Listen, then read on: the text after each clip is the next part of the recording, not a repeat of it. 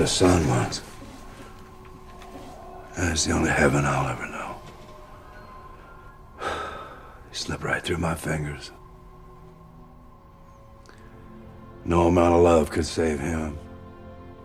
Life is so short. From one breath to the next. Who are you? Ed Harley. How did you get in here? Something terrible is happening. And only you can stop it. What are you talking about? Only you.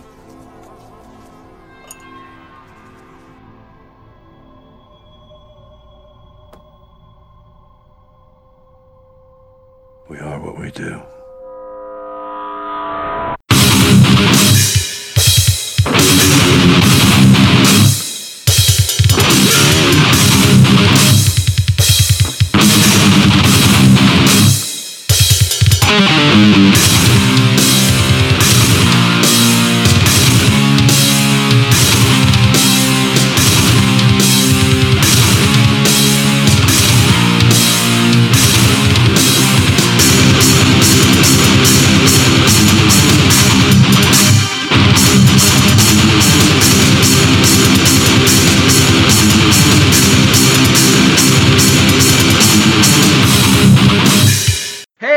And welcome to the Ancient Slumber Podcast, show 22, and the first of 2017. My name is Chris Ward, and I am having a chat, as always, with Myron Schmidt. How you doing, Myron?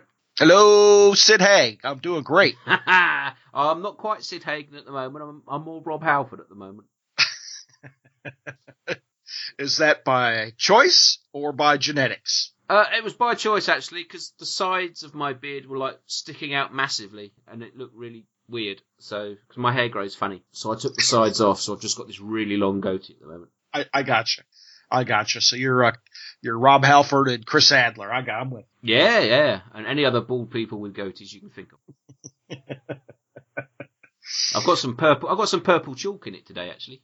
Did you? Look at you. I know. Look at me. Extravagant.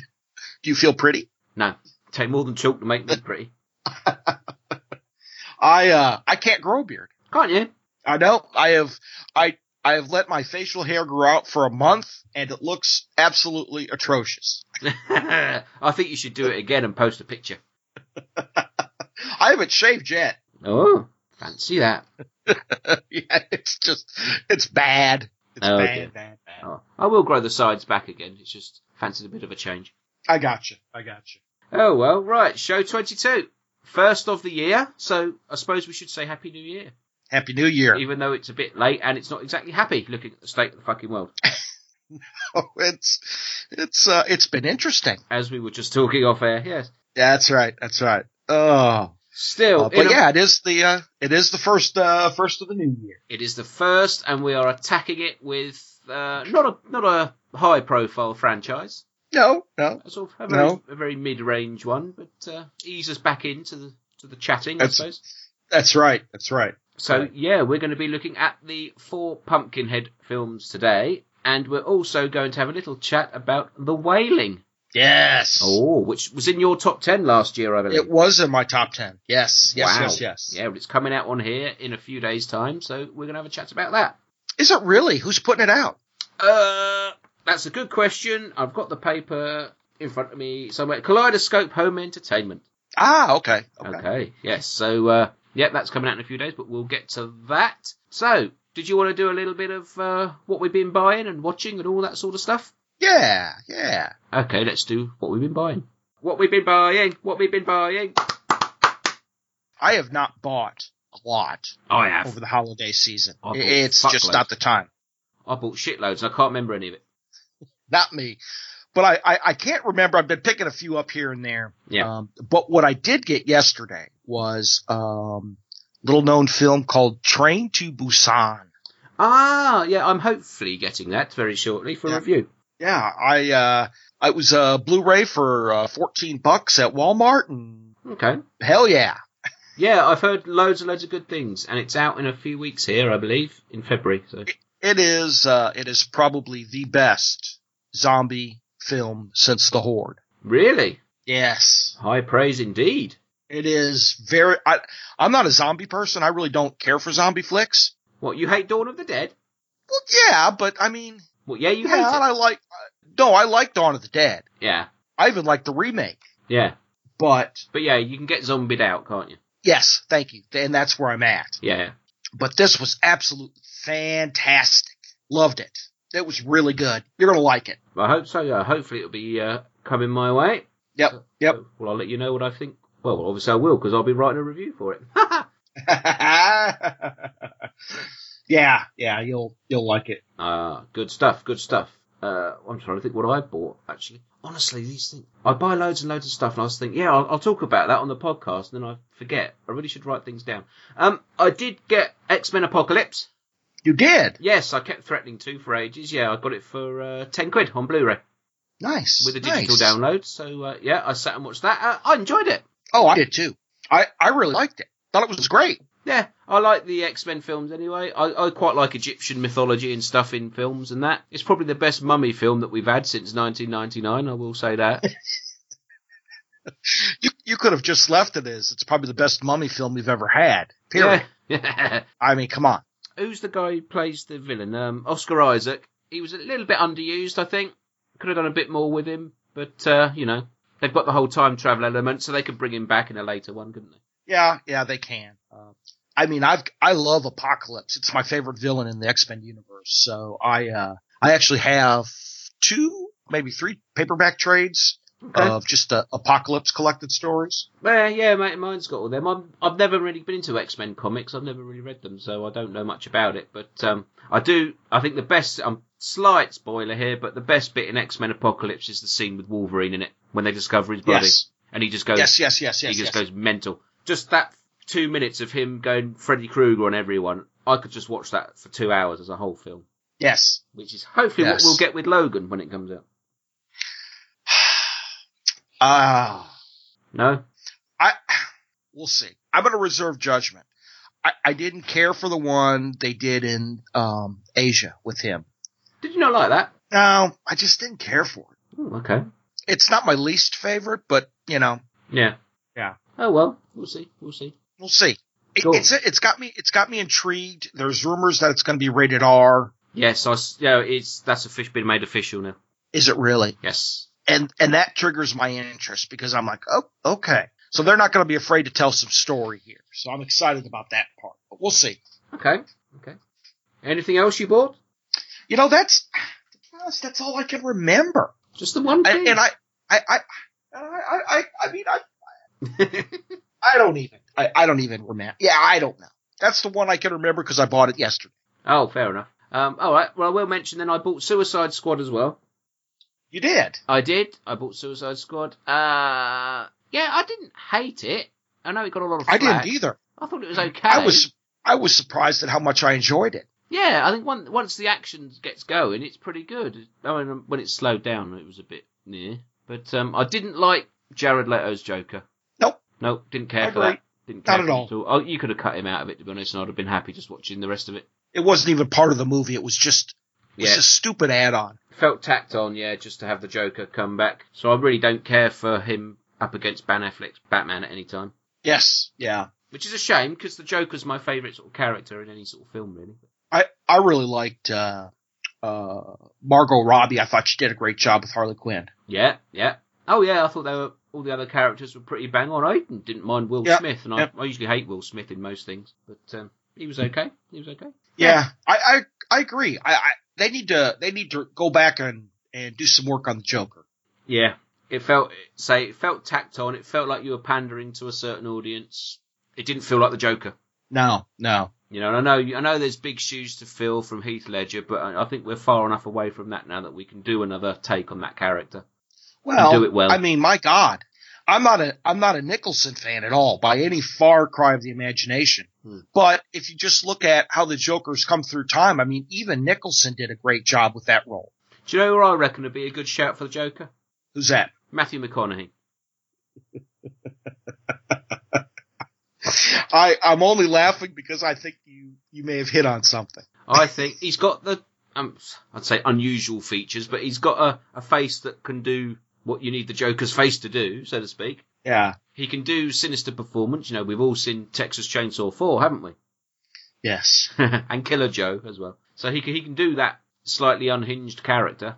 So I think I think he could.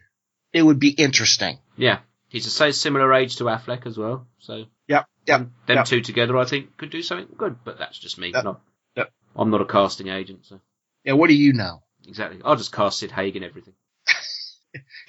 Sid Haig actually wouldn't necessarily make a bad Joker. He'd be a good Mr. Freeze, wouldn't he? I think he'd do better as a Joker. Or a Penguin. Or a Penguin. Yeah, he could do the Penguin. There's an idea. Directed by Rob Zombie. Oh, God help us. Shut up. No. Shut up. Oh, I might write that. All right. If I write it, because, a lot of people say Rob Zombie shouldn't direct his own material. So I'll write it, Rob Zombie can direct it. No? All right. Oh, dear. What else did I buy? Oh, I bought the Hannibal Lecter trilogy box set on Blu-ray. Oh, you did? The Anthony Hopkins ones. It was £5. You almost can't say no. Not for that price. That's pretty good. I mean, because the fact of the matter is you get the first 2 movies. Blu-ray, £5. We get 3. Well, I don't care about the other one. I know you don't. We've had a request to cover those ones, don't you? I do. Well, and by all fairness, you mean all 4 or all 5? Well, the request was the Hannibal Lecter film, so I'm assuming it's the 3 Hopkins ones, plus the prequel, plus Manhunter. But that's what I would think is all 5 of them, really. Yeah, I'm sure we'll get to them at some point, because I look forward to hearing your thoughts. Okay. But, £5 for the 3 Hopkins films, I think that's a pretty good deal. Yeah, can't beat that with a stick. No, and I tried, and I couldn't. And I also bought on DVD The Wild Bunch. Is that a UK deal? What, The Wild Bunch? Yeah. It's a Sam Peckinpah film from the 60s. Oh, okay, well. Ernest Borgnine, William Holden. All right. Damn you. Right. No, I've never seen it, but I reviewed Arrow Video's release of Bring Me the Head of Alfredo Garcia. Okay. Which is directed by Peckinpah, and I loved it. My reviews on Flickering Myth, so go and check it out there. And when I was researching it, a lot of talk come about The Wild Bunch. He also did Strangelove, right? I think so, yes. And he also did Straw Dogs. Did he do Strangelove? I don't know. Or is that Kubrick? I can't remember now. Let me look that up. I'll look it up. You keep talking. I'll keep talking. So I reviewed Bring Me the Head of Alfredo Garcia. So as I was researching it, I saw a lot of references to The Wild Bunch. And I thought, well, I've never seen that. And I do like a Western. You don't like Westerns, do you? No. That's probably why you haven't seen it, you big heathen. Stanley Kubrick did it. Well, I'm going to be controversial and say I don't care for Kubrick. Well, me neither, so you're not going to be controversial with me. No, that's all right then. So, don't care for Kubrick, and I bought The Wild Bunch, and I can't think of anything else. This energy drink's kicking in. I'm just going to be rambling in a minute. God help us. I'm like a kid at a party with too many blue Smarties. No. That probably won't mean anything to you. Nope. If you imagine like M&Ms, but coloured blue, with lots of bad chemicals in them that make them blue, that's what blue Smarties are. And they make kids go hyper. Alrighty then.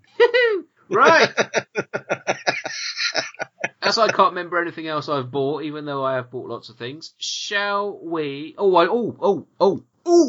Talking of which, I have pre-ordered the Phantasm box set. You did? Yes. Oh, yes. For those that don't know, Arrow Video are putting out the 5 Phantasm films in a spectacular Blu-ray set.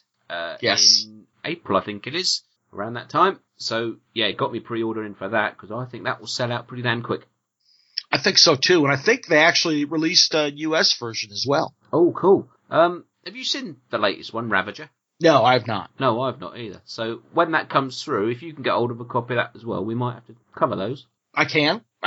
Well. Watch this space then, because, I like Phantasm, so.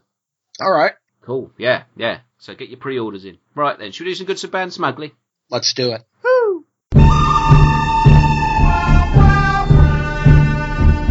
Right then, go good. Well, one of my goods, I got 2. One of my goods is obviously Train to Busan. Yes. I watched it too late to include in my list, but it definitely would have made my list. It was very good. I've already talked about it, so go ahead, Chris. What's a bad for you? A bad? I haven't done a good yet. All right. I watched The Fly. Which version? The David Cronenberg one from 1986. Ah, okay. One of my favourite films of all time. Probably, definitely in my top 5. Fucking love this film. I got it on Blu-ray a couple of years ago for a really, really cheap price, and I haven't watched it for ages, so I thought I'd bang it on. And I fucking love it. I believe I actually went and saw this in the theater. Wow, did you? Yes, because this is the one with Jeff Goldblum. Gina Davis and Jeff Goldblum. Yes, right. I did. Wow. Yeah, I saw it when it came out on video. My dad bought it for me when I was about 10 when it came out. Yeah. But, I just love The Fly. It was good. It was very, very, very good. It's the film that got me into Cronenberg. I was aware of who Jeff Goldblum was anyway, but I just love The Fly. It's a bit like The Thing. It's one of those films that everyone says, remakes are never as good as the original. I just point them towards The Fly. Go, there you go. And I love the original as well. Oh, did you know The Thing's getting an Arrow release later this year? Is it really? Yeah. Awesome. Because you've just had the Scream Factory release over there, haven't you? Yes. So I think it would be the same transfer as that one, with the same extras. Probably. So probably. Good stuff. But yeah, The Fly, I know. Great remake. The effects still hold up. Goldblum's still brilliant. If you can get hold of the Blu-ray, get hold of it because it looks fantastic. You know, I need to find it. I think it's out, but you're right. I don't own that one, and I need it. Yes. You're exactly right. Yeah, it should be fairly cheap, I'd have thought. It's been out a while. Yeah. Well, some of those I like to check to see if they have the Criterion release. Oh, yes. Yeah, going for the Criterion of those. Oh, right. Okay, then. Well, yeah. Because I'm looking at my Criterion version of Scanners right now. Oh, you posh bastard. Sitting right next to my Criterion release of Night of the Hunter. Oh, nice. I bought that over Christmas in the Arrow video sale. Oh, nice. Yes, it was $7.99, I think, and I had some points to use up from their website, so I got it for about £6.20 or something. Nice. So yeah, that's one of my favourite. That's in my top 10 favourite films of all time. It is for me too. I love that movie. God, I love that movie. It's good. Yeah. Well, give us one you don't love. Give us a bad. A movie that came out last year that a lot of people really liked. Mm-hmm. Didn't care for it. Trash Fire. All right. That is by the director of something I watched recently. Oh, that's by the guy who did Excision, isn't it? Yes. Because I love Excision. I think that's great. Oh, Excision was really, really good. This one was, not so good. I think I may have Trash Fire somewhere that I may have found somewhere, if you know what I mean. Yes. Yes. I know exactly what you mean. Yes. To me, it was almost like I get why people like it, but it's just so, just forget it. It's really. Have you seen Excision? Yes. Did you like it? Loved it. How about that last scene? Oh, yeah. Boy. Oh, yeah. God dang it. So does it not play along the themes of that? Because I've heard someone told me they're quite similar films. No, Excision is better. Okay. Much, much, much better. But there's a lot of people who love Trash Fire. So maybe you'll like it. I'm just one of those that was like, forget it. Yeah, well, I shall get to it at some point. Yes, I do have it hanging around here somewhere on my hard drive. Yeah. Okay. I'm just looking for something I do that's bad, really. To be fair, I haven't watched that much bad stuff because I've been trying to before Christmas I watched so much shit. I was like, I need to just watch films that I like. Oh, here's one. I may have mentioned this before. Fright Night 2, The New Blood. Oh, God. Have you seen that? No, you haven't.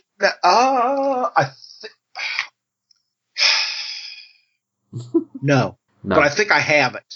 Okay. Yeah, it's called Fright Night 2, so you expect it to be a sequel to the remake, possibly. It's not. It's the same story from the original and the remake, but basically in Eastern Europe, the college kids are on a school trip, and Jerry Dandridge is a female. And Jerry Dandridge, she's the professor of the college or whatever where they're at, and she's the vampire, and Peter Vincent is the host of a TV show, and it's just bollocks. Utter shite.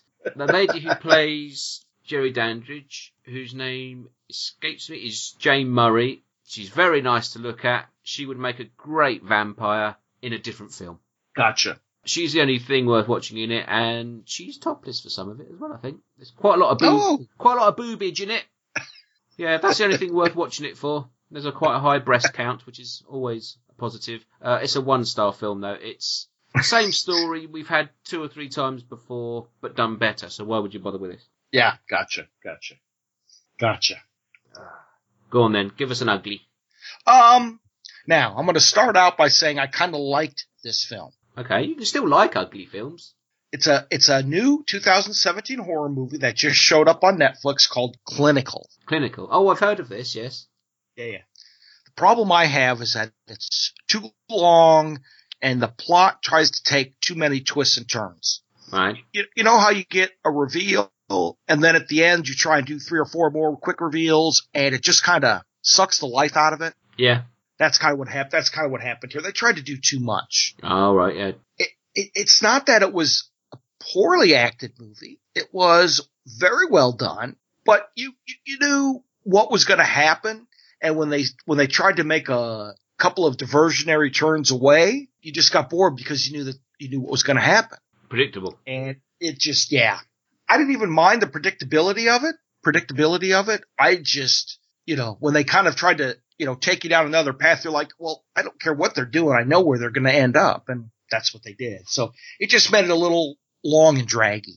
So they're trying to be clever with the build-up, but the end result's still the same. Yeah. Yeah, I've seen a few like that recently. Oh, well, yeah, so I have seen it around on Netflix, I think, or somewhere. Yeah, it's a Netflix original, so I assume that means it'll come out simultaneously worldwide. Yeah. Okay. Well, I don't know. I might catch it. I don't. Anyway, me, ugly. And that, well, yeah, me, ugly, in both senses. I rewatched Blues Brothers 2000. Oh my God, why did you do that? Because what were you thinking? I've got the double DVD pack of that and the original. And I've fancied watching the Blues Brothers because I haven't watched it for a couple of years. Yeah. And then I thought, well, I may as well watch the second one because I watched it once years ago. Yeah. I'm not going to say I hate this film because I'm a fan of the Blues Brothers. I've always have been. I've seen the show. I've got the albums and music. Love all that. I like the characters. And I know there's a lot of goodwill in that film, Blues Brothers 2000, but it doesn't work. No, it doesn't. You can't replace John Belushi for a start. Nope. And I think they don't try to put his character onto John Goodman, which is a good thing. John Goodman's his own character in it, which is fine. But they try to make Dan Aykroyd's character be both Elwood and Jake at the same time. Yeah. And I think that's the problem with it. It feels like Aykroyd's playing a different character than they did in the first film. And I think that's really what kills it for me. Gotcha. But, I love the cameos. I love James Brown and Aretha Franklin and, Eric Clapton pops up near the end and Steve Winwood. I love all that sort of stuff. I know it's a bit naff and a bit cheesy, but... So that's why I've put it in ugly, because I really want to enjoy it, and I just can't.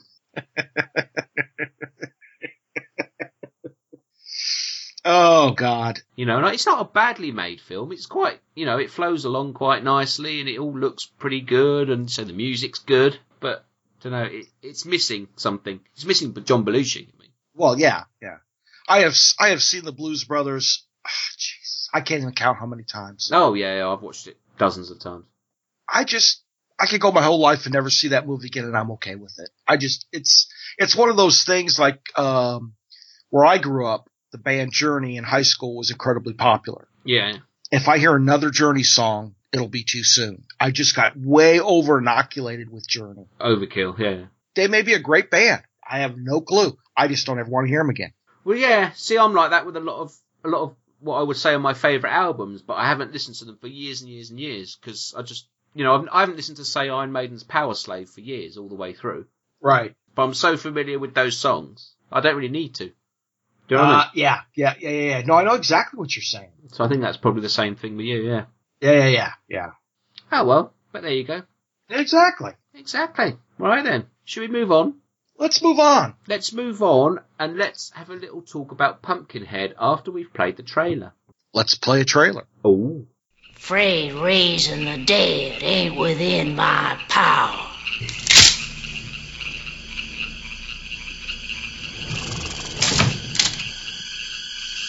be all right. Should I be afraid? It's coming! Looking for an old woman. She lives somewhere in the mountains hereabouts. All she can do is take you straight to hell. You go home and you bury your boy. Some folks say as how she's got powers. Who are you? Ed Harley. What do you want, Ed Harley? Say it. You're looking for vengeance. Vengeance. Say it. There's an old graveyard way back deep in them woods. The thing you're looking for is in there. It was an accident.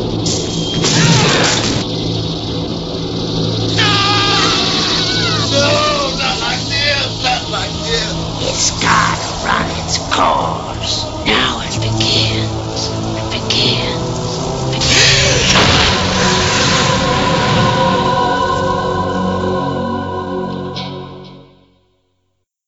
You know what's funny? What's that? Is when any podcast plays a trailer and the trailer is in a different language, it cracks me up. Well, we'll get there in about 3 films' time. I mean, it's I know. Or they play a trailer that's got no words in it at all. It's just a noise. Right. Yeah, exactly. Yeah, we're going to have that problem when we get to the wailing, unfortunately. And I was going to mention that. It's pointless playing a trailer unless you speak the language. You've got to play something. Right. For your convenience, the trailer will be subtitled. Yes. Yeah, you go on YouTube and just watch the trailer. Yeah, there you go. That's anyway. Right. Pumpkinhead from 1988, directed by Stan Winston, starring Lance Henriksen, Jeff East, Kimberly Ross, Joel Hoffman, Cynthia Bain, Brian Bremner, and George Buck Flower. Right then, have you got a synopsis or shall I do it? No, I got a synopsis. Go on then, give it to us. A bunch of heathen kids accidentally kill a local man's son, and the local man wants blood revenge. Ooh, that sounds exciting. Yes, doesn't it? Doesn't it just? Right then, Pumpkinhead. We've spoken about Pumpkinhead before. We have. Yes, we have. Not on this podcast. On a podcast that was never made public. I actually own all 4 Pumpkinheads. So do I. Oh, God. Yeah. God help us. Yeah. Hey, look, the first one, it's got great practical effects. Yes. I mean, this is done by Stan Winston. Mm-hmm. He's a legend in special effects. It's got great practical effects. I love it for the practical effects. But it's got Lance in it. I like Lance's performance in this. Yes, he's very good. He's very good. Although his teeth look suspiciously big. I don't know if he had dental work done at that time. Well, maybe. Who knows? But, you know, it's, what do you, yeah. So, did you see this when it first came out? No. I saw it when it got released to DVD or VHS, whatever it would have been at the time. Okay. So in the 90s, maybe? Yeah. I remember the commercial.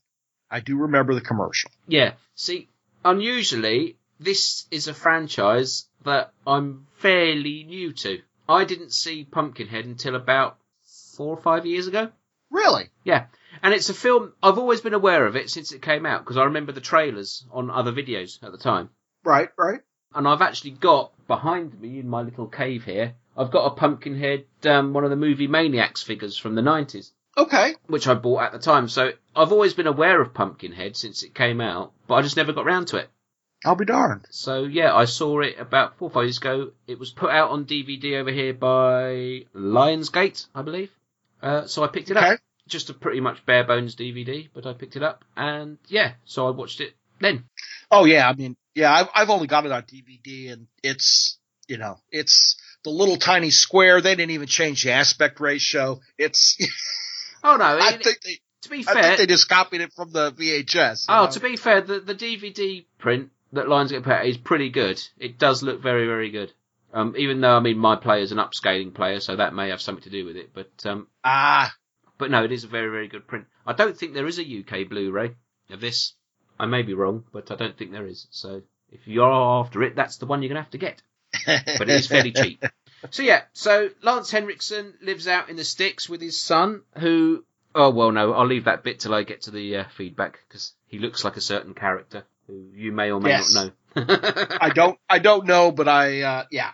Yeah, our friend Gore will fill us in on that one. Yeah. Yeah, Gore made a couple of catches that I did not know.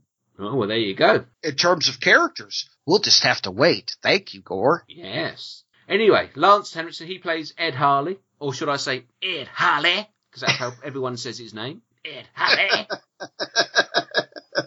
He lives with his young son out in the sticks. They own a shop, like a grocery store. A load of kids on motorbikes and trucks come along. They start pissing around on their bikes outside the store, and they accidentally kill his young son. So absolutely distraught, Ed Harley goes into the woods with the body of his young son, where he goes to the house of a witch who for some reason is called Haggis. Maybe because she's got the complexion of a haggis, I don't know. And yeah, she proceeds to she can't bring him back to life, but what she can do is resurrect the demon Pumpkinhead, who will take revenge for Ed Harley. But there is a price to pay. That's right. What is the price, Chris? It's $3.99, including taxes. The price is that Ed Harley's soul will be damned. Yes. Which, in the big scheme of things, doesn't mean much, because we never actually see what happens. But I think it basically means that over time, Ed Harley will turn into Pumpkinhead, or Pumpkinhead will turn into him. That's right. To become one, so to speak. When we get to the gripping TV movies, we can answer some of these questions. You might be able to. So basically that's it. His son dies, so he gets a witch to call on Pumpkinhead to take revenge on the kids. But obviously by the end of the film he realises he's made a bit of a mistake and doesn't want anyone else to die.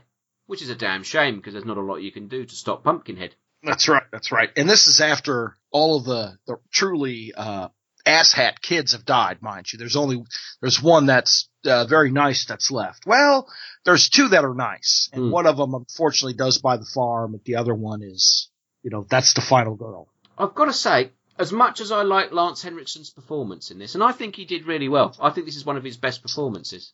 Outside of Bishop, I think this is probably his best performance. I think he sold the grieving father thing with his son, absolutely. I thought it was brilliant. But I've got to side with Pumpkinhead, because I wanted those fuckers to die and all. I know, right? They really were some of the most horrible bastards you've ever seen in any sort of horror slasher type film. That's right. None of them you rooted for, did you?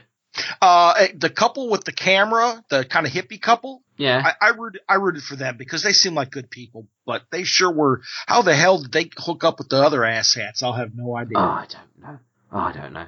So you are really sort of rooting for Pumpkinhead a lot in this. Yeah, absolutely. So Pumpkinhead itself, like you said, the practical effects in this are really, really good. Bit of a nod to Alien here and there, you reckon? Yeah, that shape of that head, absolutely. Yes. It really does. It does seem like it. Yeah, I think there's an obvious sort of Alien references in there. Yep. But yeah, it's quite an effective looking demon. I like some of the deaths in it are pretty cool. Absolutely. Lots of large claws and slashings and stabbings and all sorts of things, which is good fun. But my favourite aspect of the film is, and I think Gore touches on this in his feedback as well, is the settings. Especially when Ed Harley goes into the woods to see the witch. Yes. And that's where it goes into Evil Dead territory for me. We were a proper cabin in the woods with the swamp stuff and backlighting and all this going on. I think absolutely. It really sets the scene for almost a fairy tale vision of a witch in a forest, That's right. And I like the actual look of the witch as well. Yep. Haggis, as she's called. Played by Florence Schoeffler, and I hope she doesn't really look like that. I'm going to see if I can find a picture. No. What haggis is what? It's something stuffed in something stuffed in something. Haggis it's a Scottish dish, and I've had it. It tastes like really, really stodgy mincemeat. Is it sheep's intestines and pig's intestines or something? I can't even know what it was. I'm so pissed I don't care what I eat anyway, but yeah. Yeah, I've had haggis, and I quite liked it. Of course you have. Of course I have. Why wouldn't I? Oh. Yeah, very stodgy mincemeat if you do have it. You won't want too much of it. But I was pissed when I ate it, so I sort of ate too much. So I probably don't want it anymore. Oh, those were the days. Anyway, yeah, Haggis, she's a great character. I like the lines that she has because she's almost reluctant to bring Pumpkinhead back. But, you know, she also wants to as well. Yes. I really like the dynamic between Haggis and Ed Harley, or Ed Harley, when they're in the cabin. I'll start again.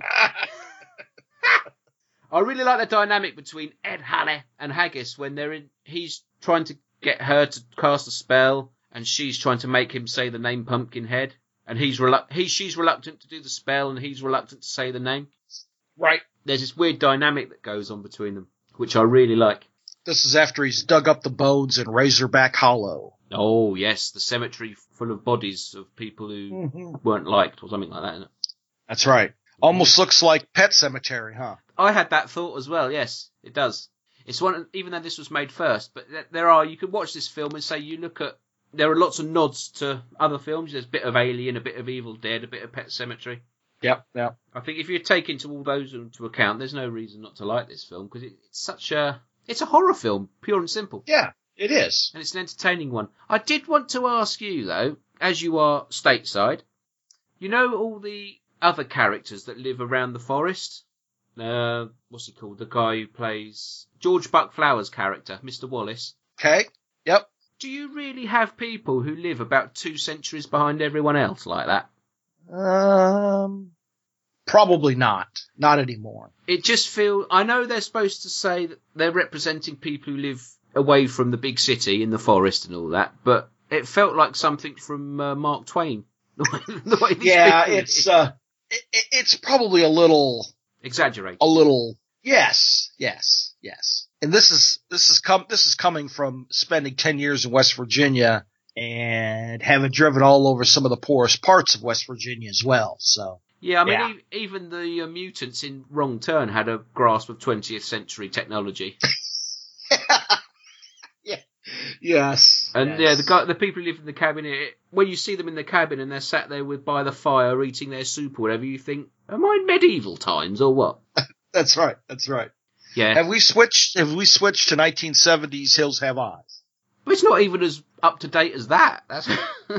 That's true. It just felt... I know what they're going for, but it just felt like they were forcing it a little bit too much. Anyway, so yeah, Pumpkinhead, it's a great straight-ahead horror film. If you like 80s horror films, there's a lot in it to love. Absolutely good practical effects, great kills, just all-around good stuff. Yeah, and I think if you were to put it on a double bill with maybe Evil Dead or something like that, you'd have a great night with it. Absolutely. It's one of those types of films. Yep. So, on that basis, I've given it a solid 4 Ed Harleys out of 5. I gave it a 4 out of 5 Haggises myself. Oh, you've gone for the haggis. Oh. You bet you have. Right. So, solid 4s from us then. You know, there's actually an ingredient in haggis that makes it, we can't get it over here. What is it? They're not allowed to, it's like the sheep-hearted lungs or something. Right.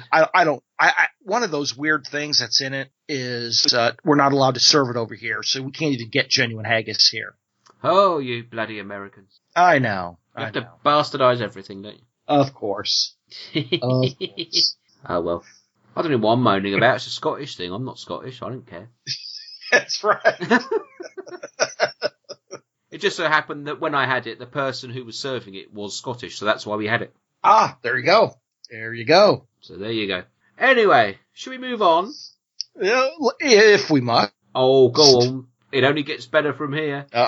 That's right. Well, no, Pumpkinhead 2, Bloodwings, 1993. Let's play a trailer.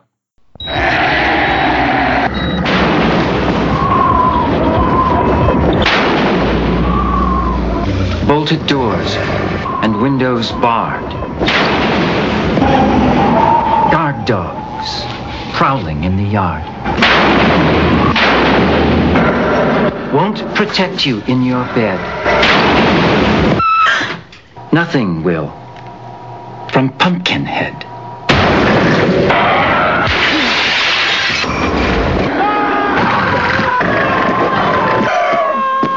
him, Danny. He's here!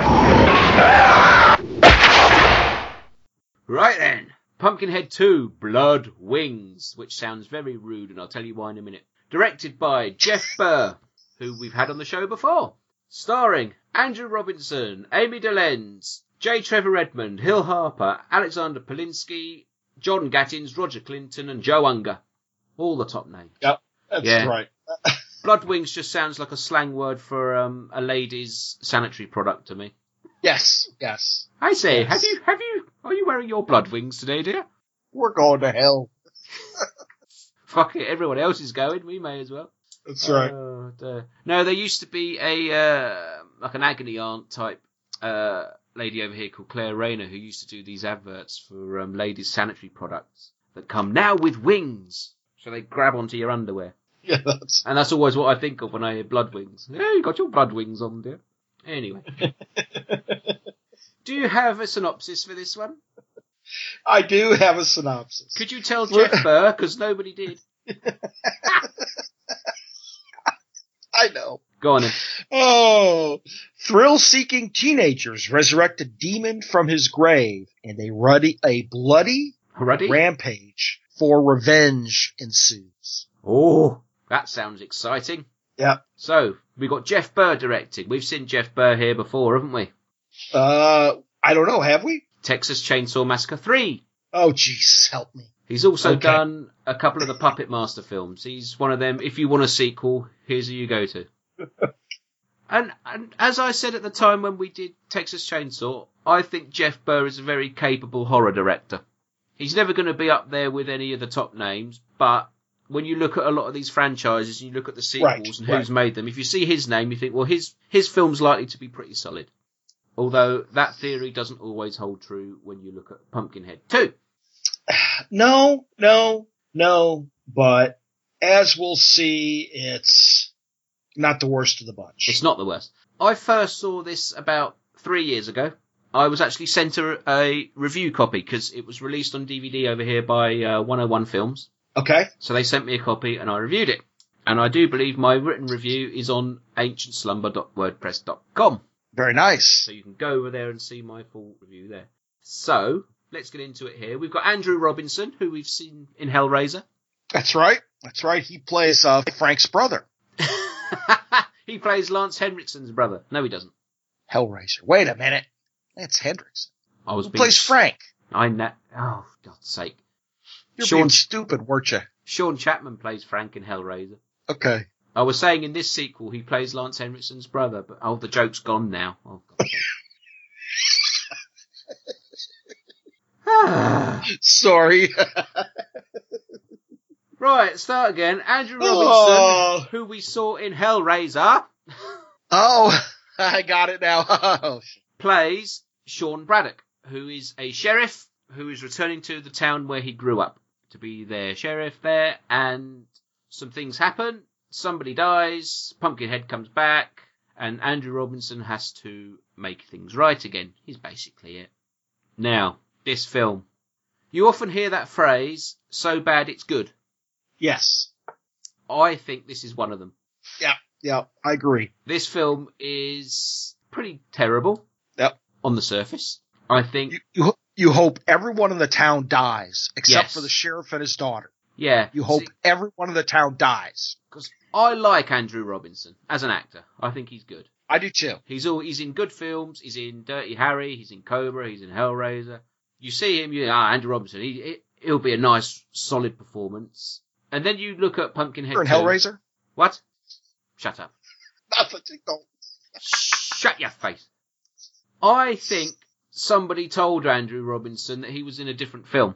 I think so too. Because I don't think he's terrible in this film, but his performance doesn't fit with how bad everyone else is. It would appear that him and Jeff Burr didn't get on the same page, and Andrew showed up, put on a cop uniform, and phoned in the performance. Yeah. Oh, he's obviously cashing a paycheck. Yes. But he's head and shoulders above everybody else. That's right. And when it comes to cashing a paycheck, wait till we get to the next one. There's a lot of paycheck cashing. Oh, yeah, they're all down at the bank cashing their paychecks then, yeah. There'd have been a queue down the bank that day. But yeah, Amy Delenz, daughter of Mickey the monkey. Yes. Plays his daughter. She's not bad. She's all right. No, yeah, she is. Absolutely, she is. She's all right. That's it. That's the two people in the film that you think, okay, I can get behind these people. Yep. You've got J. Trevor Edmund, who plays Jenny's boyfriend. He is fucking awful. If you don't know who he is, he plays the boyfriend in Return of the Living Dead 3. Oh, God. I haven't even seen that movie, but now I don't want to. Have you never seen that? No. Oh, it's a great film. Done by Brian Yuzna. Great film, but he's in it and he's shit. He did Reanimator, right? He did the 2 Reanimator sequels and he was involved. He was the producer on the first one. Oh, Return of the Living Dead 3 is a good film, except for J. Trevor Edmund, who's fucking awful. And nice to see he's consistent. He was awful in this, and he was awful as a person in this as well. Yeah. This was done in 1993. And those kids, they tried to throw them into some kind of a John Hughes type of story that they wrote in the 1980s. Yes, but it has the look of a 90s film, a 90s TV film. Yes. It's exactly what it is. Yes. So yeah, in this story, it's the teenage kids, led by J. Trevor Edmund's character. They actually go to the house of the witch, who isn't Haggis this time. She's got a different name. In fact, I'm going to see. She's called Miss Ozzy in this film. And I like Haggis better. I like Haggis better. But yeah, Miss Ozzy is the supposed witch in this film, and J. Trevor Edmund basically beats her up and leaves her for dead, burns her house down, and that's what brings Pumpkinhead back. The mythology is slightly different in this film. Yes. And also different is the look of Pumpkinhead itself, because we've gone from the sort of grand majesty of Aliens, and it now looks like, I don't know, you know those little sort of animated sections in, what's the film? I don't know. What is the film? Oh, I had it in my head just then. You know, Tales of Halloween? Yes. You know there's that short that's a take on Friday the 13th, and there's that stop motion little creature in it. Oh, yeah. It reminded me of that. Okay. I don't know why. Pumpkinhead itself is very scaled down in this one. Yeah. But not the worst Pumpkinhead either. No, we'll get there in a minute. But yeah, it's like comparing the aliens. Compare the Predator from the film Predator, and then look at the one in Alien vs Predator. Yes. That's the difference. That's the difference. It just looks smaller, scaled down, not really very threatening. It's probably about the same size as the people in the film, so you're thinking, well, I could probably take it out. A couple of swift ups to it, to be honest. Swift kick to the back of the knees. And yep. Yeah. It doesn't feel like there's much of a threat in this film. No, not except from Andrew Robinson trying to persuade it to let his daughter go at the end, which is fucking hilarious. I know, right? Let her go, please. Yeah. I think it would have been a good performance if it had been in another film. The fact it's in this film, oh no, God dear. That's right. But they had that rapport going, and then I don't remember, but something came and took away his mojo. Oh, it was the rednecks with the shotguns. Oh, you got to have them in there, yeah. They came and started shooting, and he's screaming, "No, don't shoot!" And that's right, yeah. Oh, yes, yeah. Because Pumpkinhead is formed from the body of a child that Andrew Robinson's character was friends with when he was little. No, his father, the judge, was. Oh no, you're right. Yes, because there's that flashback of when he was little and he played with the deformed child. And the deformed child got killed by the bullies. Some of them are the fathers of the little shits. I think it's the greasers from Sometimes They Come Back. They're in this film, and they kill the deformed child, and the deformed child comes back as Pumpkinhead, who Andrew Robinson doesn't want the rednecks to shoot because he's friends with him. And he's got his toy truck in amongst the fire. Yeah. This film is utter bollocks, but I love it. It is. It's so much fun to watch. Oh, and it's not the worst one. And it's not the worst. It's still the second best Pumpkinhead film. Oh, Jesus. Oh, yeah. I tried to be serious for a bit, but I can't. No, this film is complete pants, but it's so much fun. It really is. It is. It's one of those, it's bad enough to be good. Yeah. It's typical 90s, 6 years after the original. We've got a franchise. We don't know what to do with it. There's a good chance this is from a script that was intended for something else, which probably explains why the mythology is all over the place.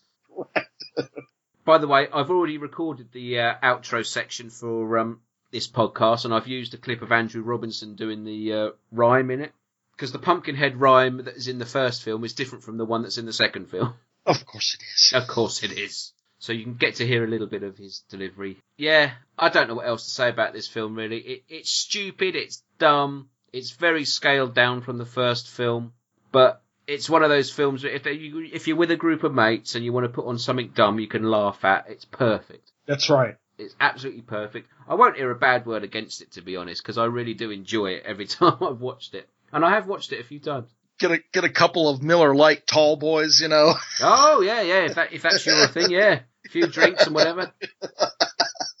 Now, on my reviewing scale, I always go on anything under a 3. Anything over a 3 is a recommend.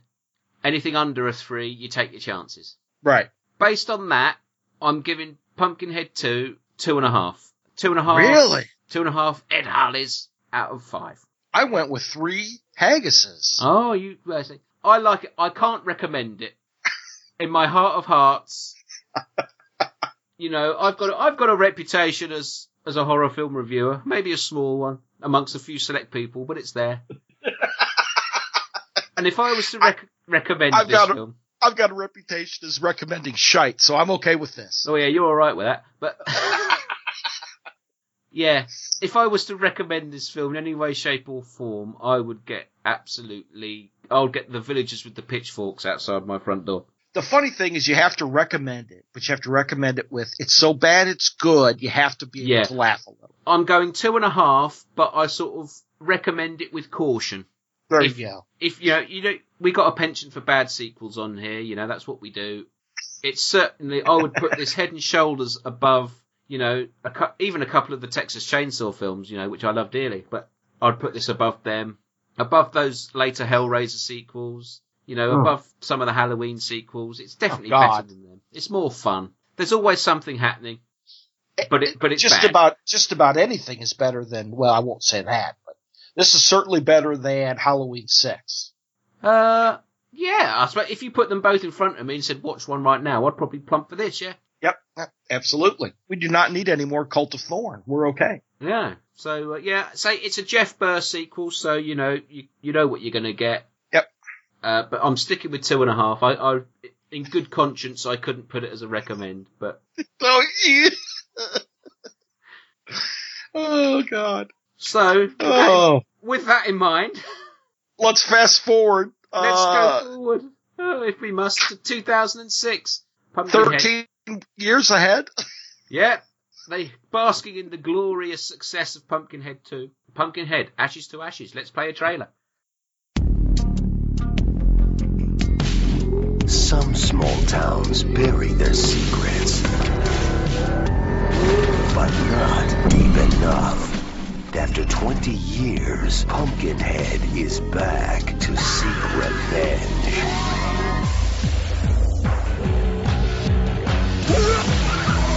He's the devil, ain't you? Ashes to ashes!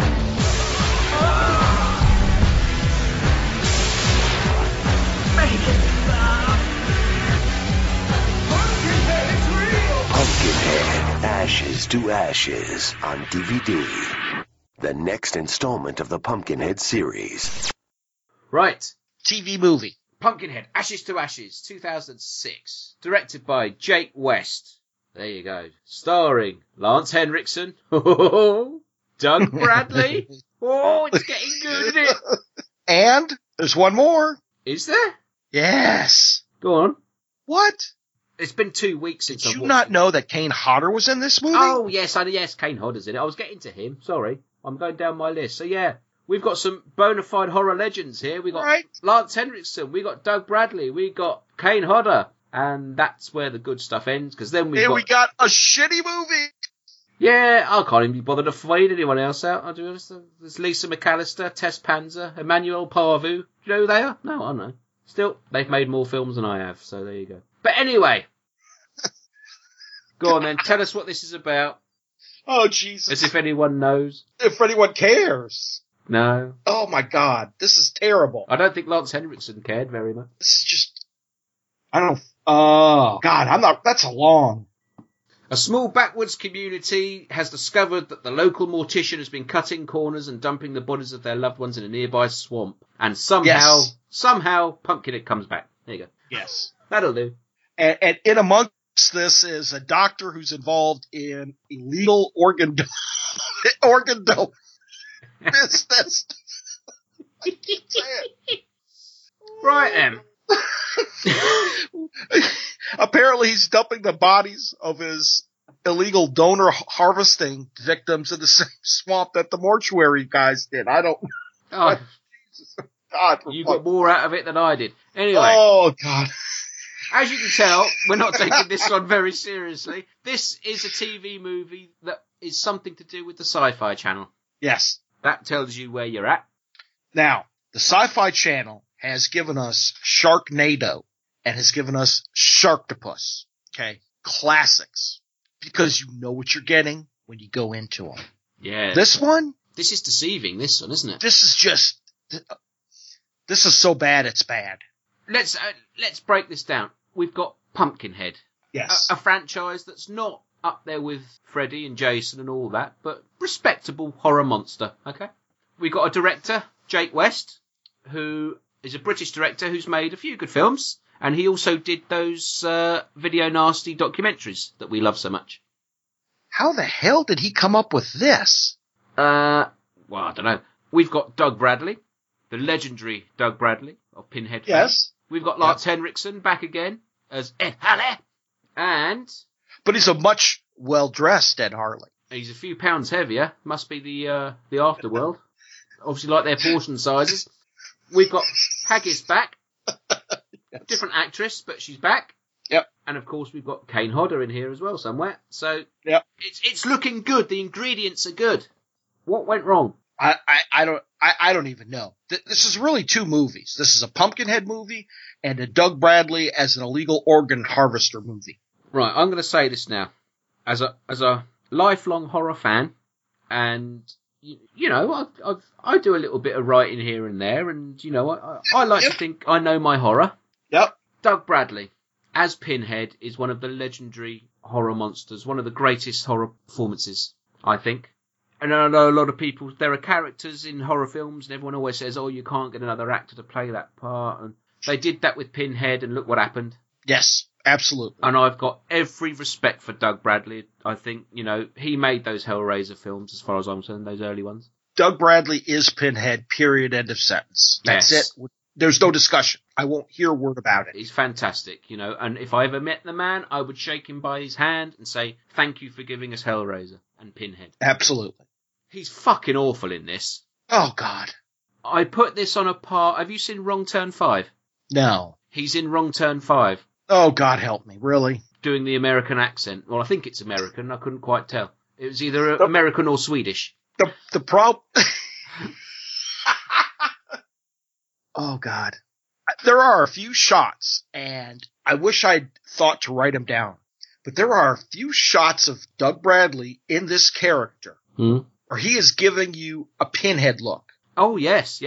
I know exactly what you mean. All I can see is he narrows Pinhead. his eyes slightly, doesn't he? Yes. Yeah. And then he's got the way he moves his mouth and the way Pinhead talked, but he's not talking like that, but it's like he's doing Pinhead.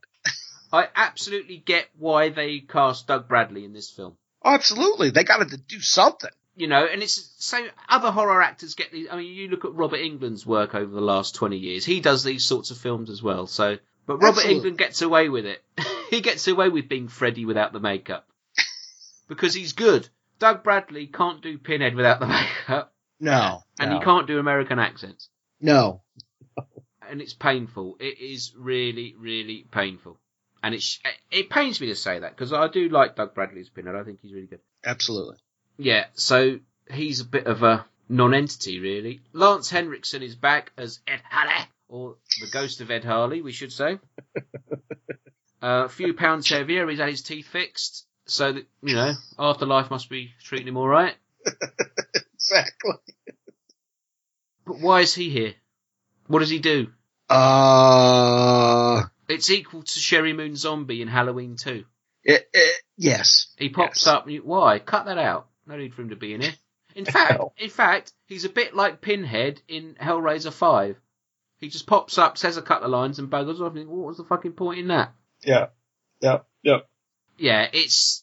The plot in this film is weird. It's to do with harvesting organs in the middle of the fucking forest.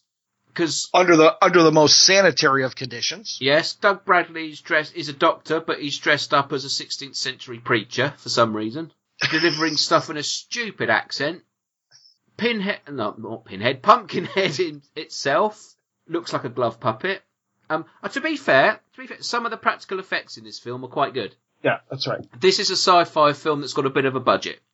Yeah, and there are some CGI effects, and is this now we do see some flying in this one. Yeah, I say the special effects are good to a point. If you got a close-up on Pumpkinhead and he's either slashing someone or just snarling, it's quite good. When you try and see him moving, oh dear, it looks like something from a puppet show. He uses those wings, though. Oh yeah, we've gone full fucking Tremors now, haven't we? Yeah, it's...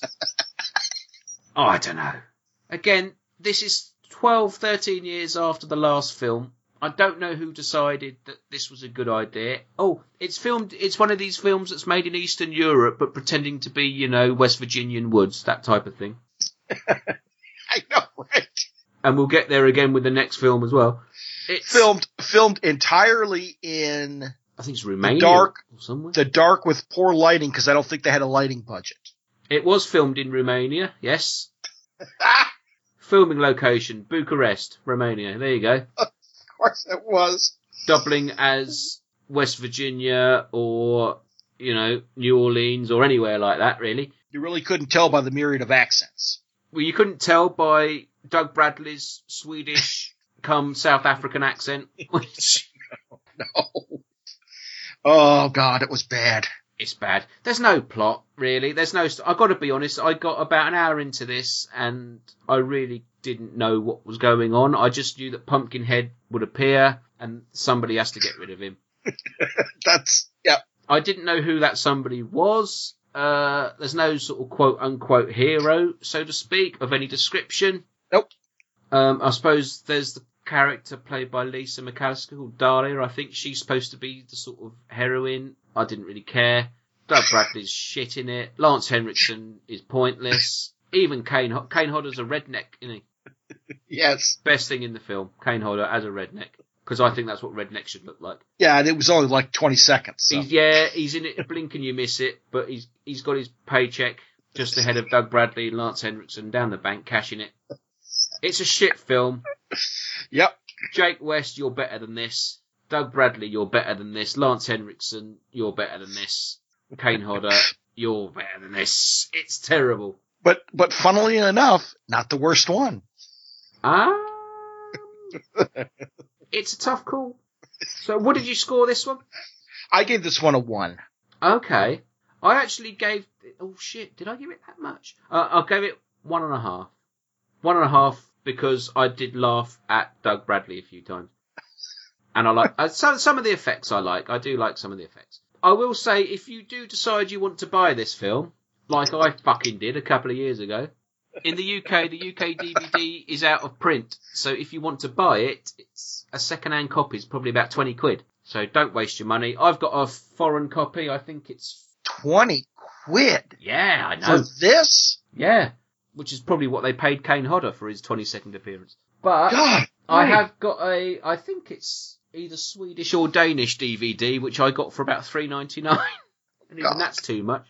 So yeah, if you hunt around, you can get a foreign edition. Don't spend your money on a second-hand British edition because you'll regret it. Yes, you will. You will, yeah. It was released over here by Sony in about 2007, but it's been deleted pretty quickly. You can understand why.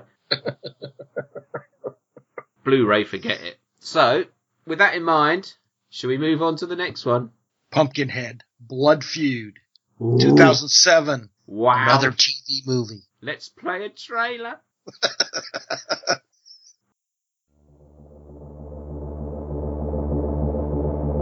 We're not talking about an animal. We're not talking about a man. This is a thing straight from hell. The Hatfields and McCoys, American legends of rage, wrath, and vigilante justice. But when forbidden love threatens to mix family blood, no one can stop the demonic revenge.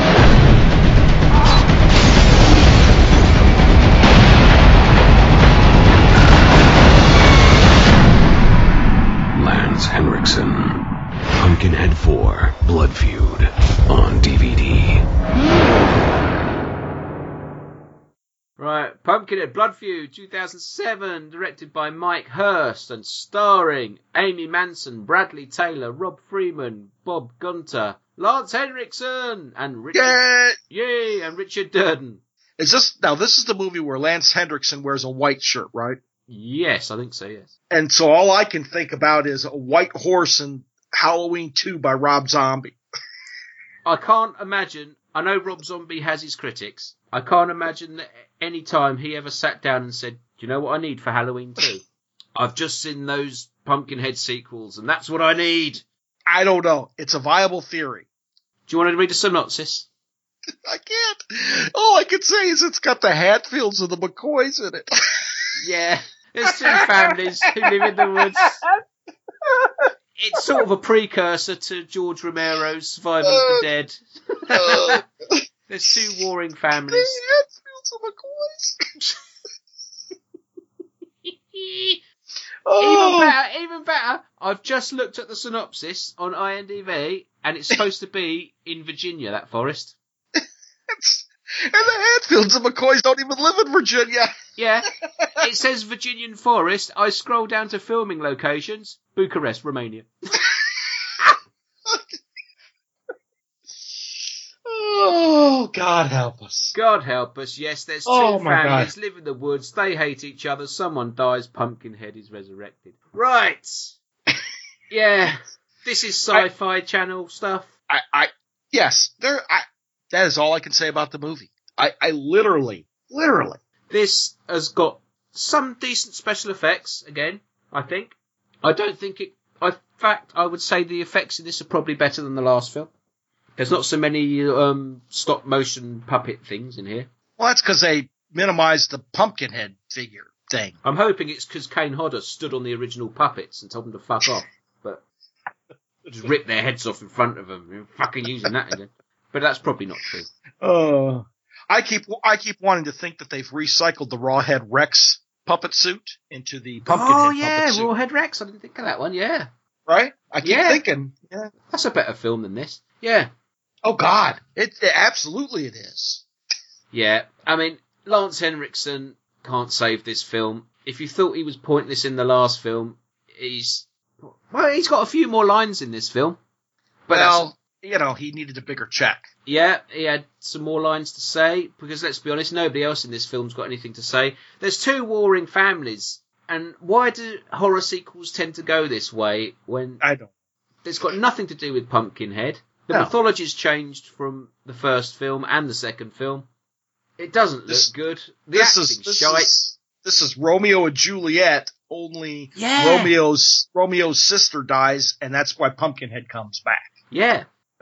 Actually, that said, when we spoke about Return of the Living Dead 3? Yeah. That's a Romeo and Juliet story as well. Oh, dear Lord, help. So okay. It's quite a good one, though. It's better than this shit. Anyway. Yeah, Pumpkinhead, Blood Feud. Do you know what? I can't even remember what happens at the end. How do they kill it? I don't even remember. No. I don't care. That's a good review of a film. We've got nothing to say about it. No, it is. I gave it a 0.5. I couldn't go any lower. If I could have gone a 0.05, I would have. Oh, I was a little more generous than you. I went with 1.5. How the hell do you come up with 1.5? I don't know. It's a couple of weeks ago since I watched it. I must have done something. Something must have like. God. Oh, do you want to read my letterbox review? I've just called it out. And I thought the third one was shit. At least that had Doug Bradley in it. This one has got terrible acting, the pacing of an ITV miniseries, and an Alien 3 knockoff prop as a monster. Total toss. There you go. Yeah, I think the Pumpkinhead in this one does look like something from Alien 3. It's horrible. Yeah. You know when you first saw Alien 3 and thought, well, it looks a little bit like the Alien, but not quite. They've done something different and you couldn't figure out what. Yep. And that's what this Pumpkinhead looks like.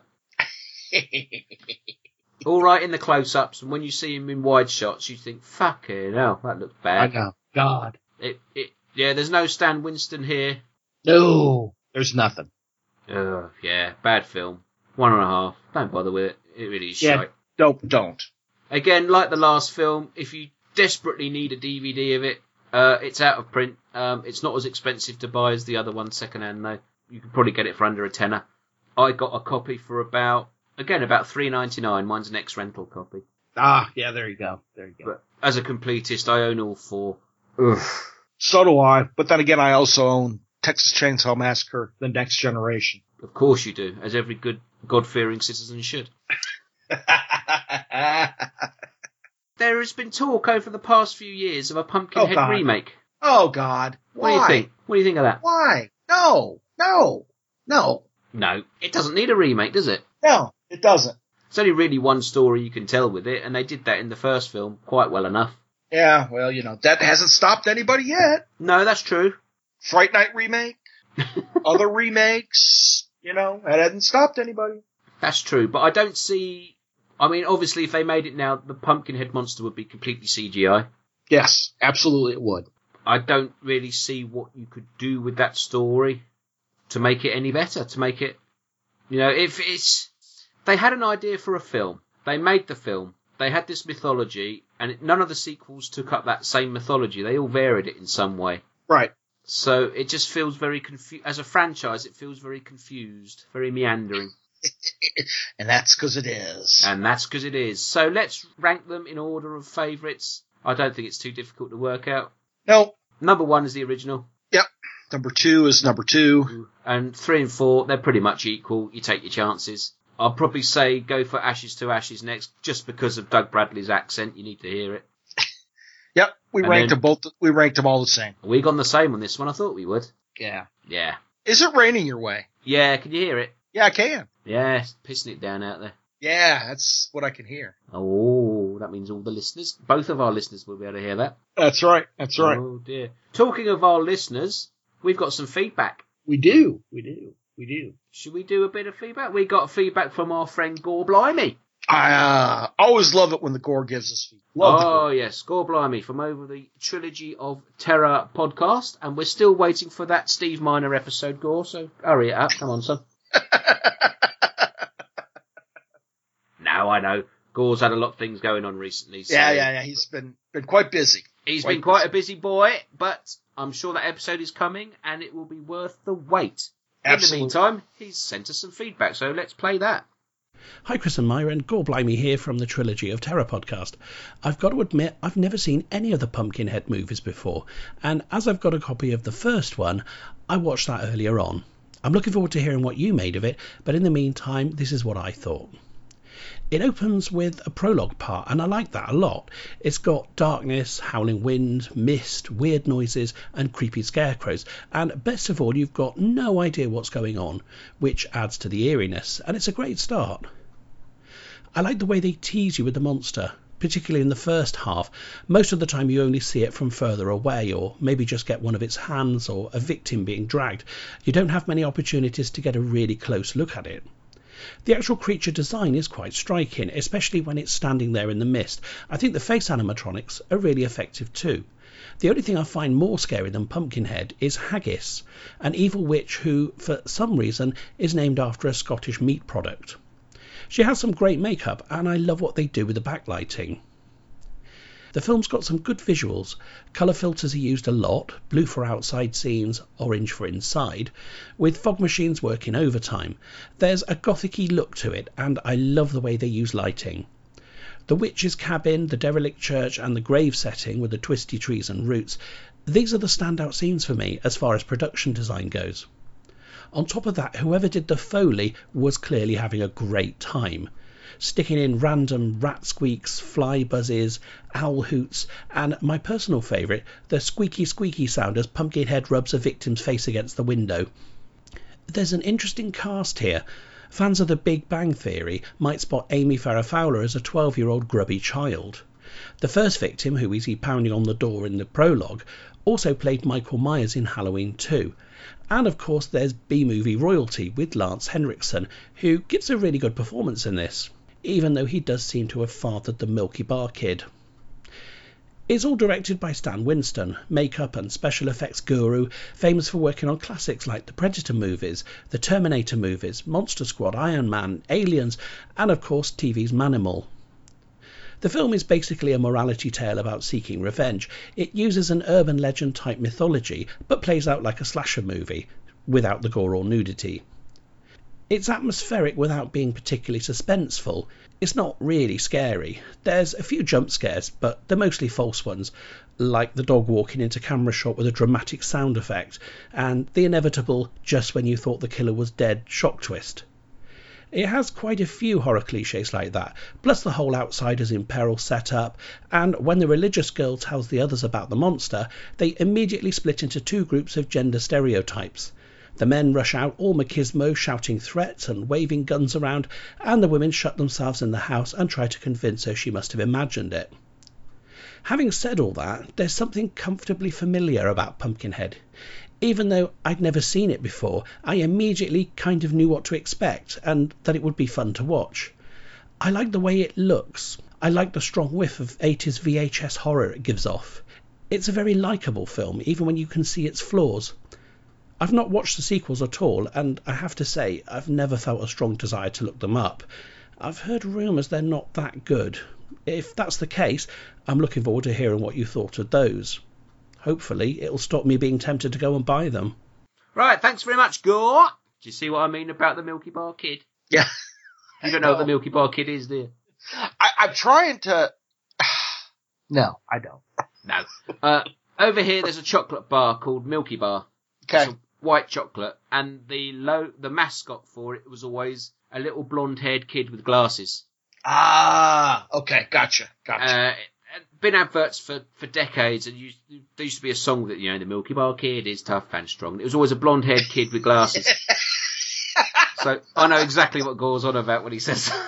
Okay. You probably didn't get them in America. No. I think our sweets are a lot different than yours. I think ours are a lot sweeter than you. Oh, yes. When we say chocolate, I think it's got I don't know what it is, but it's certainly a lot sweeter here than over there. Oh, yeah, American chocolate is very, very different, yeah. Hence why there was such a big uproar when Cadbury's got taken over by Kraft. Yeah, exactly. But there you go. Anyway, thanks, Gore. Yeah, Gore had a couple of points there about Pumpkinhead. He liked the lighting and the setting, same as I did. Exactly. And he picked up Amy Farrah Fowler, Mayim Bialik in here. He picked up what? He picked up a couple of actors. Oh, yes, he did, yes. On The Big Bang Theory, Amy Farrah Fowler. Yeah. And then another one played something in Halloween. Oh, it was Dick Warlock, wasn't it? Yes, that's it. Thank you. Still one of the best names ever. Sounds like a porn star, doesn't it? Yes. Yes, it's... I'm just looking something up. Bear with me. Keep talking. God. Keep talking. Oh. Yes, it is Dick Warlock. Yeah. He was known as Richard Warlock on that film. Ah, okay. But yeah, I mean, Gore, I think Gore is right in line with what we've said. So I think I will say one to answer your last question you asked for, it's okay to watch Pumpkinhead 2. Yeah. But at all costs avoid Ashes to Ashes and Pumpkinhead 4. I was about to say, I think Gore would have a field day with Pumpkinhead 2. Yes. Yeah. And would flog us for even recommending 3 and 4. Oh, yeah, absolutely, yeah. Well, he'd hate them. But I think Gore's the sort of guy, he'd take Pumpkinhead 2 for what it is. Yes. That's it. Not look any deeper. That's right. Brilliant. Thanks, Gore. Right, we've got some written feedback. Do you want to go first, or shall I? I'll go first. You go first, then. This is from Amanda, our friend over at Made for TV Mayhem podcast. Oh. I will say this about their podcast she does with Danny. Mm-hmm. It is absolutely the best retro TV movie podcast for United States TV movies. It's top notch. Go listen. It's great stuff. Yes, absolutely. I don't have a clue what they're talking about half the time, but it sounds good. Really obscure stuff, some of it. It is. And I actually have bought movies on their recommendation, like Night of the Scarecrow with Larry Drake, one of his early performances. Yes, that's a film that I want to get hold of, yeah. Where he played a mentally challenged man, and then he rolled into the role in a TV show called L.A. Law, where he also played a mentally challenged man. Yes, I do know of that film, yeah. Yep. It's got some homoerotic overtones. It's good stuff. Good stuff. That's why you like it then.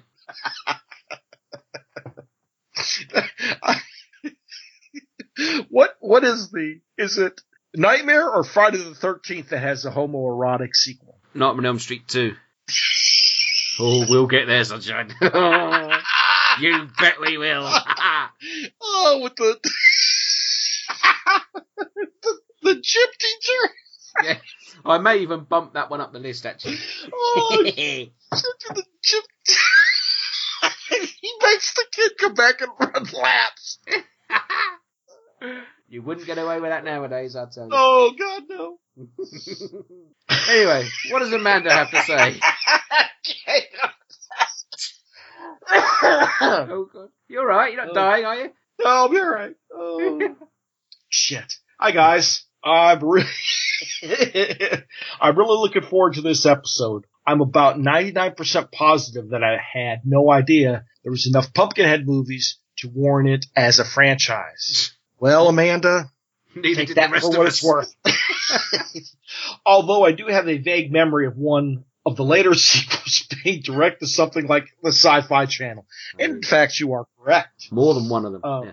I'm actually a fan of the first two, so I'm surprised it fell off my radar. You did not miss anything. I don't have much to say about the first film, though, mostly because I find it a very hard film to watch. I think it's really good and makes for a nice late 80s horror entry. The end of the decade was real slim pickings for theatrical releases, and it was nice to see such a straight-faced monster film come out. That's a good point, yeah. Exactly. What struck me most about it was the way they spent some time with Lance Henriksen's character and the relationship with his son. When the kid is accidentally killed, it's very upsetting, which is probably why I don't watch this one very often, as I prefer a more escapist fare. Fair point there. Yep. There's just something really tragic about the whole thing, and the grief is palpable. Yeah, that's exactly what I was saying about Lance Henriksen's performance. He really makes you feel for the character, yeah. Yep. Well done on the part of the filmmakers. To be honest, I remember far less about the young adults who caused the accident and mostly think of the cute kid. I do remember lots of dry ice, though. Wasn't this one kind of foggy and super atmospheric? Yeah. Yes. It was like Sam Raimi on Overload, wasn't it? Now, the second film, Blood Wings, I've seen a bunch of times. It's so fun and amiable. Not scary at all, but the cast and nice pace make it one of my favorite popcorn flicks. I actually really love the late 80s, early 90s era of direct-to-video. It was a great time for discovery, and it seemed like new stuff was hitting the shelf every week. Mm-hmm. I can't remember if the first time I saw Pumpkinhead 2 was with a group of friends, but I do recall renting this and watching it late at night with a handful of horror buddies and had a blast. The cast. I love Amy Dolenz. No shock there. She was such a good lead in these little films, and I'm sad she kind of dropped off of making B films. And oh shit, I forgot Lillian Chauvin, who also played Mother Superior in Silent Night, Deadly Night, was in this. Yes, she is. I forgot that. Also, Steve Cantlay from Dallas shows up and makes me happy. Just so great to see all these beautiful faces. He does. What I said about Amanda and her knowledge of retro TV stuff and retro 80s, you can't beat her on this stuff. Steve Cantlay turns up looking remarkably like Richard Dreyfuss. Yes. Of course, the weirdest bit of casting is ex-President Bill Clinton's brother, Roger Bubba Clinton, who is rocking a head of 80s mullet hair. Yes. I think I mentioned in your Texas Chainsaw Massacre feedback that I know the director of TCM3 and this film, Jeff Burke. He told me that Bill Clinton actually had a copy of Pumpkinhead 2 on Air Force One. So weird, but awesome. Yeah. And now we've got a Pumpkinhead who's actually in charge of Air Force One. Well played. But I digress. My favorite scene off the top of my head is at the end where they are telling Pumpkinhead Tommy to run away. I always like, where's it going to go? New York? He can't really just join the general population. I will say, though, that as far-fetched as this movie is, I do feel some sympathy for Tommy. And I guess since I just saw The Funhouse, I will say it's probably from that freak factor thing and the fact that you know those characters would probably have a really shitty life. I don't know. It's a strange movie, but highly entertaining and works for me. Hope you guys had a good new year. Best wishes for 2017, Amanda. Thank you, Amanda. Thanks, Amanda. Yeah, some great points there. Absolutely. So, Bill Clinton had Pumpkinhead 2 on Air Force One. I bet that's not the only DVD he had on there. Okay. Oh, shit. Oh, dear. Yeah, thanks, Amanda, and Happy New Year to you and yours as well. Right, I've got some feedback from our good friend, Foster 12 Trees from Oh, on right, Twitter. Foster. Foster, he sent us some feedback at last. Thank you, sir. I think he's the one who wants us to do Hannibal Lecter trilogy. Oh, okay. Well, I'm sure we can accommodate. Yep. I'm excited for most of those movies. Okay, well, let's hear what Foster has to say. Greetings, chaps. Prior to yourselves mentioning Pumpkinhead as the next subject of the Ancient Slumber podcast, I can say that I'd never heard of the film. I was pleased to discover it had many of the ingredients that I look for in a horror movie, namely the occult, rednecks, and bloody revenge. Same as me, sir. Same as me. Most of all, I was delighted. There's another one. Most of all, I was delighted to see that it starred the sublime Lance Henriksen. Yeah. The plot sees Henriksen as the grieving father who makes a nefarious bargain with a witch to place a curse on the teenagers who accidentally kill his son in a dirt bike accident. Henriksen gives a superb performance as Ed Halle, the loving father who also has a vicarious connection to Pumpkinhead. In particular, I found the father and son bonding scenes at the beginning of the film very touching, which made the little boy's subsequent death genuinely upsetting. The character of Haggis, the crusty old witch, seems to walk straight off the pages of one of Grimm's fairy tales. Yeah. Also, the suburban kids all seem to roll off the 80s Hollywood conveyor belt of annoying teenagers, which made it even more satisfying when most of them eventually get mangled by the demon. Amusingly, most of the local yokels resembled a bunch of grubby Victorian paupers and street urchins rather than southern rednecks. That's what I said, yeah. I know. I found the special effects were decent, considering this was part of the slew of middle-budget 90s horror flicks that Hollywood was belching out at the time. The Pumpkinhead demon itself was effective, even if it was a lazy hybrid of E.T. and the Xenomorph from Alien. However, I was surprised at the lack of gore and the kills were not particularly inventive. The film was eerily shot and the woodland locations provided a creepy gothic atmosphere. Overall, I found this to be an above-average slice of 80s B-grade tosh, which is largely elevated by Henriksen's great performance. Finally, considering Pumpkinhead has been greenlit for a remake, I pray that they can find a way to somehow crowbar Ryan Reynolds into the films, if only to please the delightful Gore Blimey. Your very own Foster 12 Trees. Cheers, Foster. And I'm sure Gore Blimey will thank you himself as well. It's, oh, God help me. You know, and it's really funny because you wouldn't expect it, but that kid getting killed is kind of, it really is. Yeah, I mean, all of our feedbackers have said it, and we said it as well. It's so well done. And you're only with Lance Henriksen and the little boy for a few minutes at the beginning of the film. But yeah, it really pays off when the kid does go. And Henriksen is, I say, apart from Bishop, it's probably the best acting he's ever done. Yep, exactly. So, yeah, it's great that everyone's picked up on that as well. Now, I want to back up with one thing you said. I'm going to challenge you on the acting of Lance Henriksen. I think his work in the TV series Millennium was probably the best thing he's done. Oh, I haven't seen that. I don't know.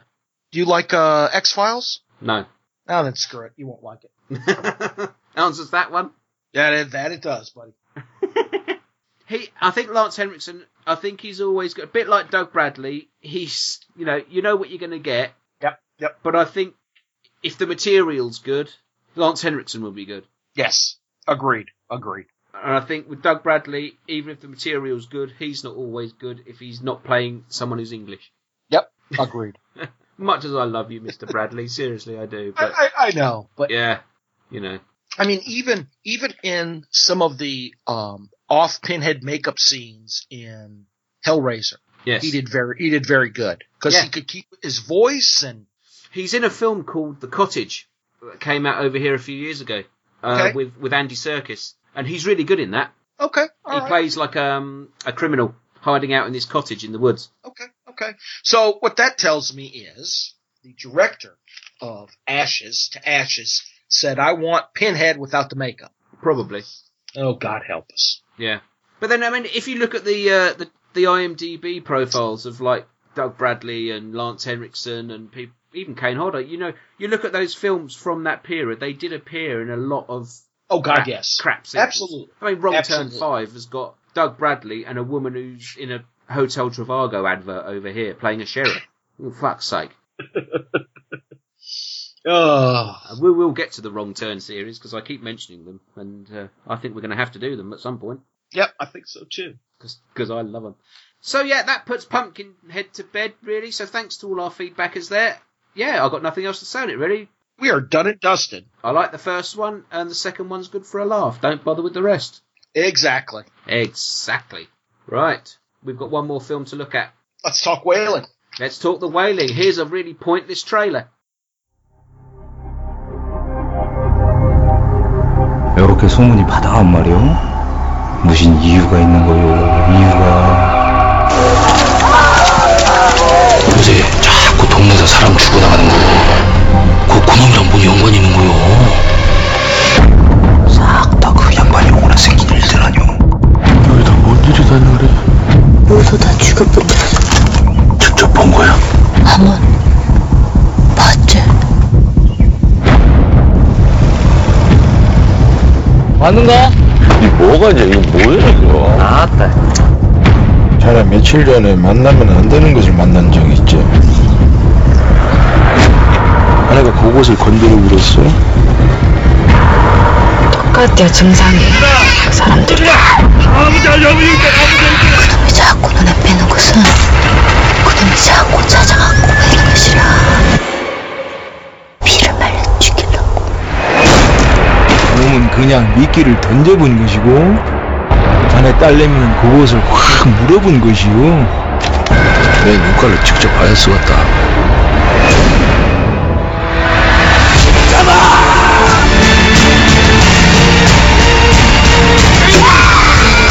우리 어디냐고!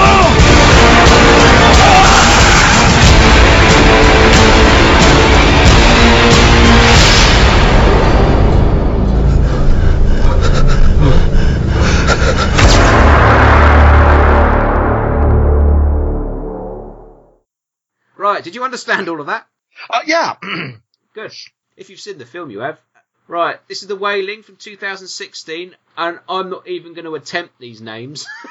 No. Because I don't want to offend anybody. Exactly. I will say the director is Hong Jin-na. Yep. And that's what I'm going to stick with. So there you go. And he wrote it too. And he wrote it as well. So There we go. Have you got a synopsis? I'm going to let you do the synopsis for this one. Okay.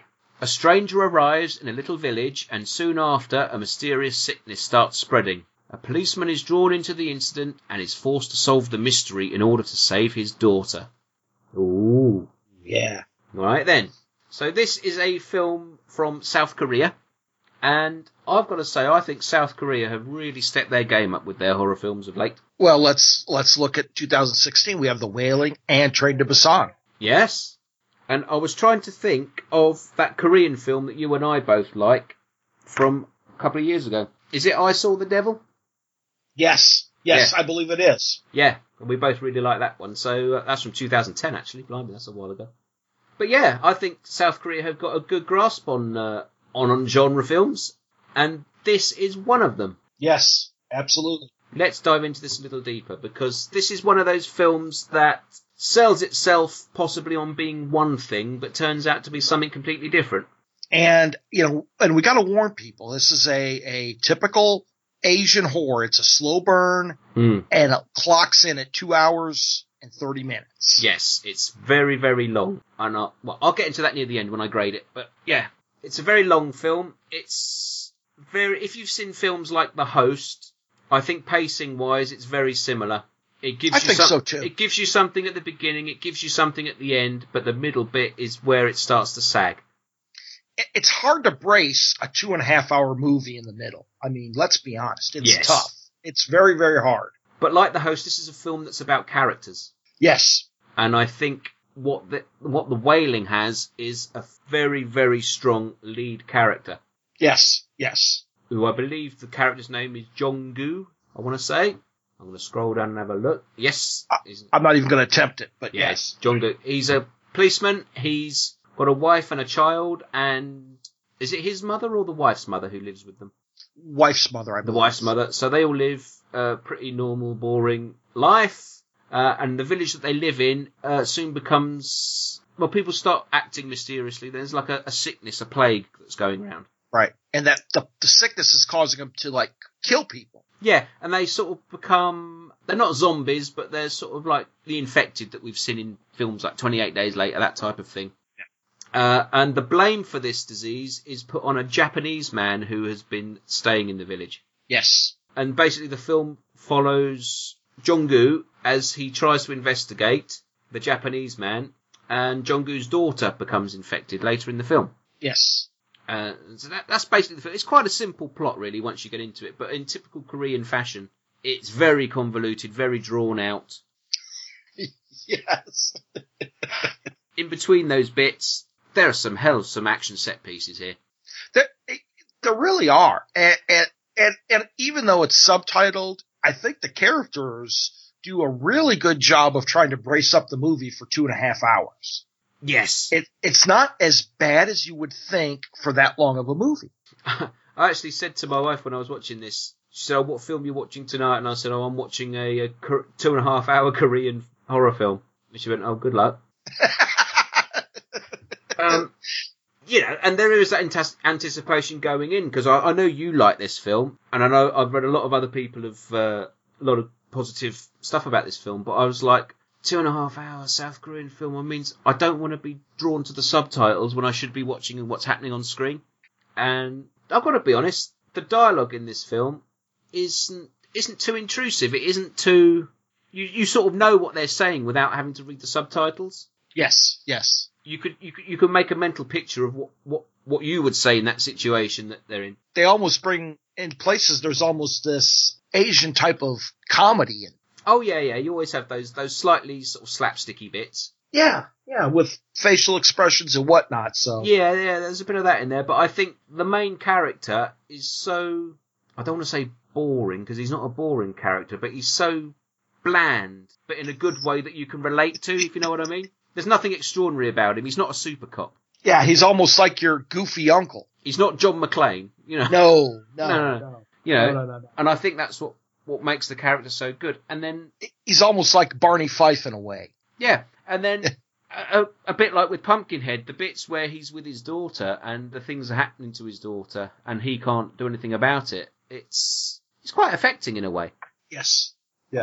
But for me, the real appeal of The Wailing was the action and the violence, which I think was superbly done. Some of the best infected effects that I've seen. Probably, I keep going back to the Dawn of the Dead remake, really, but they're zombies. But I think the effects are on that level. They are. And you're going to find that same, if not even better, in Train to Busan. Oh, right. Oh, good. Well, I look forward to that. Yeah. But yeah, and it's funny because this is one of those movies that takes a couple of twists and turns, but you just kind of like, oh, wait a minute, they're twisting it. Oh, okay. And then you don't realize that, wait a minute, they twisted it again. Now I got to go back and think about it. There's a lot of different styles going on. It's very smartly done. It goes zombie film for a bit, and then it goes supernatural for a bit. Yep. There's police procedure.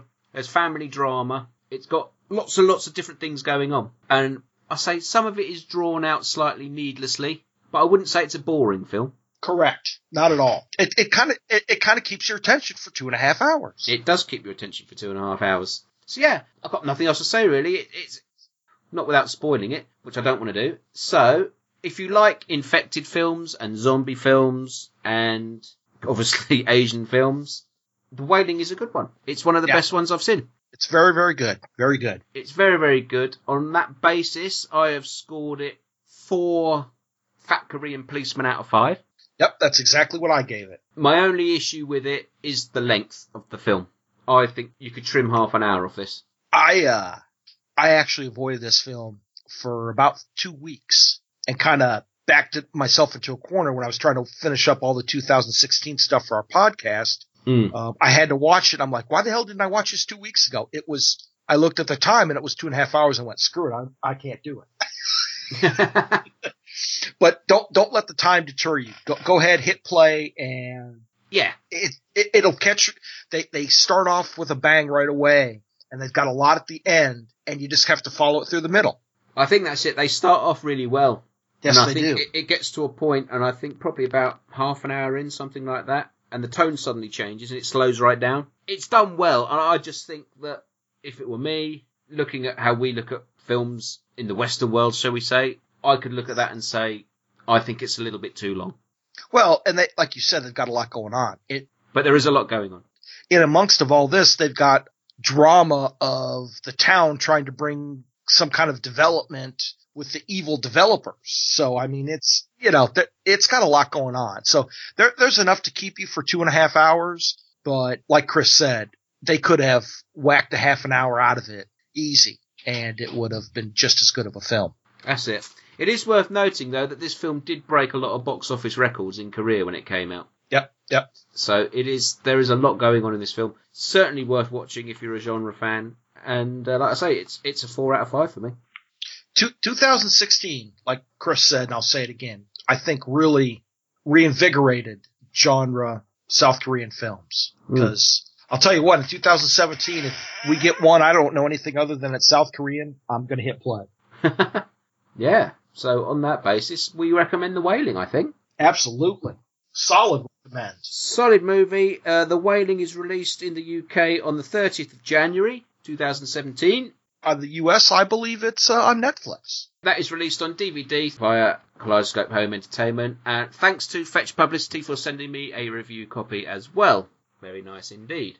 So there we go. That's show number 22 done. Yep. And it is. That it is. Where are we going with show 23? I don't know. Oh. Do we know yet? No. We'll discuss it off air. Okay. Will it be something as amusing as Pumpkinhead? Gave us a lot of laughs. Yes, it did. I don't know. We shall see. But in the meantime... Hey, good news for US folks, by the way. Oh, what's that? You can get The Wailing on a Blu-ray. There are imports available. I'm just talking about the release that's happening on Monday. Ah, gotcha.